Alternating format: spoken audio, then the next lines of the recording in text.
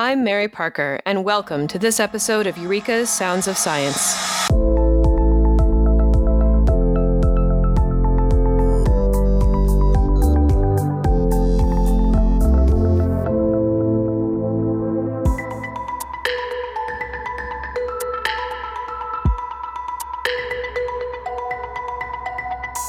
It is well known that most drugs can spend years in development before making it to market.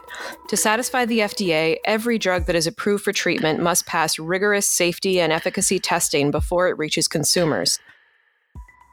Production of drug and pretrial safety testing can easily take 1 to 5 years. But what happens with drugs that are only intended for one patient? And what if that patient's need is so severe that delayed access to a drug is the difference between life and death? To discuss this issue, I'm joined by Dr. Lauren Black, Distinguished Scientist with Scientific Advisory Services at Charles River. Welcome, Lauren. Thanks for having me on, Mary. Thanks for being here.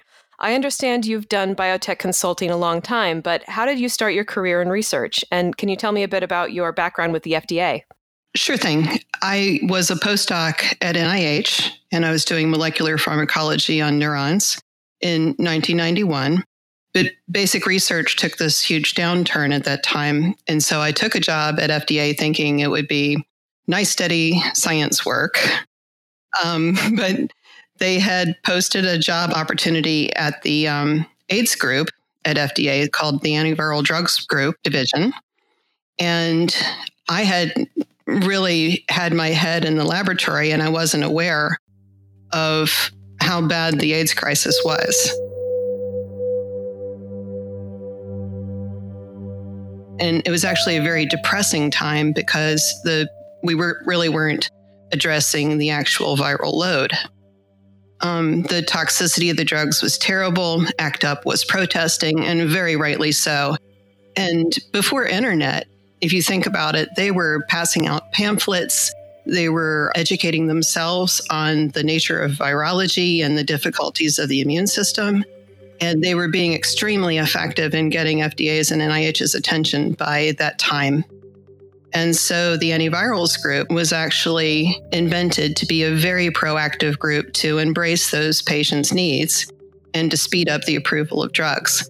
So I actually cut my teeth in the process of a public health crisis on high-risk disease. And I've never left that field. I've always felt very strongly that patients that had an unmet medical need needed to get the fastest access to drugs after seeing upfront and personal what they were up against. So why is the FDA's rigorous testing so necessary? Well, I think you're aware that a lot of drugs fail from safety concerns. We all know about getting sleepy with antihistamines or that's a side effect that comes from the action of the drug on the brain that's at the same receptors that we would like to counteract allergy. So that's what we call pharmacologic-based toxicity. It's an effect that's actually on the target, but it's in a way that we don't want it to act. Gotcha. So as we're working on very new drugs, we often don't understand where those receptors are in the gut or the brain or the immune system. There's a lot of things we don't understand about the basic mechanisms of action of the disease. And there's a lot of things that we don't understand sometimes about where the receptors are in the body. I mean, it seems so basic, right? Yeah. But that's why I'm kind of glad of my original training in classic pharmacology, because you have to ask those questions. Okay, where else is the receptor? What else could it hit? And so at FDA, you're trained to think about those nightmare scenarios of what it could do that you don't want it to do. Right. And to ask those hard questions to make sure that we have the checks and balances. Right. A lot of the early drugs that were used in AIDS patients caused peripheral neuropathy. And that wasn't shown very well in the animal models, but it caused intense pain in the patients at the same doses that was needed for the virus. It wasn't until later that we got the protease inhibitors that really counteracted the viral load. And that's the basis of the life-saving therapies that we have today. I was really fortunate to be at FDA during that time when the protease inhibitor came through. It was so exciting. So switching gears a little bit, what is personalized medicine when it comes to patients like, for example, J.C. Hermstad and Mila Makovic? I understand that JC is a 25-year-old with Lou Gehrig's disease, while Mila is a young girl with Batten's disease, who have both recently benefited from personalized medicine. Yeah, I think we have come to the place in drug development where we understand a lot more about genetics of disease. So, yes, switching away from viruses and into genetic medicine, we have a lot of inborn errors. When we learned that there was an inborn gene that was missing in a patient, it had always been there. They're born like that. And as soon as we can diagnose them and intervene with that replacement gene product or the enzyme of interest, we can save their lives. So ALS has also been learned to be a whole series of different mutations are responsible for ALS. So you have to look at those different subsets according to their genetic diagnosis. But we also know that Batten's disease is a specific mutation, but there's also something like 14 different forms of Batten's disease that are mutations in the same pathway that result in the same type of phenotype of neurological degeneration, some earlier, some younger, and some in older kids or adults. In the case of Mila, she has 2 mutations that are different on both of the alleles that cause the dysfunction of a particular protein, and she has Batten's disease, CLN7. And there's only a handful or double handful of kids worldwide that are known to have that particular subtype of Batten's. In JC's case, she has a very aggressive form of ALS called FUS mutation, and it has a particularly bad course. People with FUS typically, sadly, succumb to ALS typically, approximately a year. Because it's so aggressive, it's very hard to intervene soon enough. And there has never been a medication that could actually address the fundamental gene problems in these 2 cases. So we need to design a whole new drug when we find the particular mutation. And it turns out, depending on the molecular biology and the control mechanisms around the mutation, some of them are amenable to an oligonucleotide therapy. And both of these girls their particular genetics have been amenable to a strategy of using oligonucleotide intrathecally. Sadly, we did not know that JC had this particularly bad ALS until she was 25. Her family had lost her twin sister at the age of 17, and Alex had actually contracted the symptoms of ALS at age 11. So the 2 girls were identical. They had the same mutation, but one got symptoms at 11 and the other at 25. JC, I guess, through some grace, right? Her symptoms arose during a time in which a drug was already available on a company's shelf that happened to be appropriate for her. So I understand that in this case, she got lucky, well, in a way, because the drug already existed. Mm-hmm. Otherwise, we couldn't have intervened quickly enough. Yeah, it was an act of considerable effort on the part of the patient advocacy group, Project ALS, the head of Columbia University's ALS Center, Dr. Neil Schneider, the company who originated the drug, and all of us that were helping around the sites trying to support like an exoskeleton, including Charles River. And I was helping with the regulatory strategy and also trying to make sure that the drug that was chosen was actually appropriate to the most expedient animal model. So as a result of that, we were able to put together a very lean and mean IND for JC and get her approved through the FDA. I have to say FDA was understandably cautious, but when they heard her situation in detail and how she'd lost her twin sister, they understood, of course, about FUS ALS, and they made a lot of exceptions to the usual toxicology regulations. Well, I know that she and her family had been advocating pretty publicly for a while up until it was approved. Yeah, if I'd been in her mom's shoes, I would have done the same thing. She called her local congressman, Stephen King, and there was actually quite a response in Congress. There was a bill that was put forward to ask FDA to move expediently for JC. I don't know that had specific impact, but just to say that they got some considerable public discussion. And how is Mila's case different? In her case, Tim Yu at Boston Children's Hospital recognized that her condition was suitable for an exon skipping drug very similar to Ionis' Spinraza.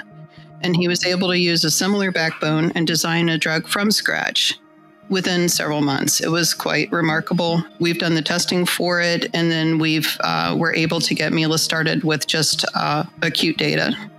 And then I designed a type of a program in which we would update the FDA very regularly on the progress of the toxicology studies so that we could extend her dosing. And again, FDA's group that does GI and enzyme replacements was wonderful in working with us to customize that IND approach. How do you envision cases like these being handled in the future? After all, not everyone has a congressman that's willing to go to bat for them like JC did. Well, not everybody should need one. There's definitely a sea change coming. It's really exciting, and it goes back to the changes brought about by the AIDS patients who identified that they were an extreme unmet medical need. We see the finalization of the ALS guidance. We see a lot of guidances that have come out on rare disease from the agency in the past 24 months. And I'm super excited about this because we're really getting to the place where we custom tailor the amount of upfront non-clinical research that has to precede the human trials and customize that to the patient situation. Well, do you think that each ASO is going to require its own uniquely designed non-clinical research? It will. Or will there you're not going to be able to have like a standard version that works for most ASOs? Yeah, that's typically called platform toxicology, and it's kind of a dream. But right now, when you look across oligonucleotides, you find out, remember I mentioned early in this talk about the pharmacologically driven toxicity? Mm-hmm. Let's say there's another place in the genome that has a similar sequence. We could end up having the drug acting by its intended action, but at the wrong place, which is what we call an on-target but unwanted toxicity that could arise by modulating the genome, which is a little scary, right? Once you put something into the spine or once you invoke a gene therapy, what's done is done. So you need to have really careful toxicology evaluations that look at the animal as if it were a miniature clinical trial. And, you're basically handling the animals as patients. And so we get as much information as we can from each particular experiment and try to make sure that it's translationally accurate for predicting patient risk. We need the parents to know that, right? If you or me were signing our kid up for a trial, and I've been in those shoes, you have to feel as if you've done the best job possible to make sure that you don't make something worse that was unintended. That was what I was going to mention. I would understand that the pretrial stuff for this would be a lot more complicated and a lot more involved when it comes to non-lethal genetic mutations. Right. I think Angelman syndrome is a great example of that. Alison Berendt and Genetics and FAST have worked together with us to work on a therapy for Angelman syndrome. And these children, again, can be diagnosed as young as Alison's daughter, Quincy. Mm-hmm. But these kids are very happy. They live long and normal length lives. But like a severe autism, there's many things that they can't do and require constant oversight for their entire lives, much as a toddler. Mm-hmm. And so the caretaking responsibilities are huge. If an intervention could make these children able to participate in fuller lives, especially to become verbal and communicate with their parents, that's their prime thing, is we wish we knew what they were thinking. And they are thinking all kinds of things. They're tuning into what's around them very much. There's intelligence and interaction and socialization there, but they can't talk. We need to make sure that we cultivate an appropriate risk-benefit approach to each one of these patients' groups. Absolutely. So I think what you're saying is that there needs to be a balance. Mm-hmm. Absolutely. So again, this is part of the patient-driven medicine initiative. Each patient subgroup has to be looked at in terms of the context of their disease, their natural history, the availability of other medications to treat them. But for these kinds of diseases, I'm talking about people that have a completely unmet medical need that have never been able to have intervention before. And that's what's so exciting, is for the first time in history, I guess starting with the advent of gene therapy in the early 90s, we started to see the ability to, for instance, fix SCID. severe combined immunodeficiency. And so it's been slow progress, but I think we're here now. I think so too. And it looks to me like regulation is doing its best to keep pace with science. Mm-hmm. And we're part of the mix in trying to help cultivate that, what would you call it, an unbiased and stakeholder collaboration that's required to bring these about quickly. Absolutely.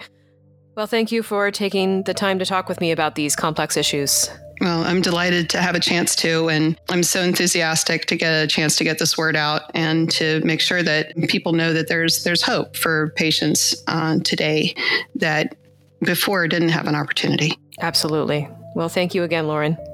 Take care.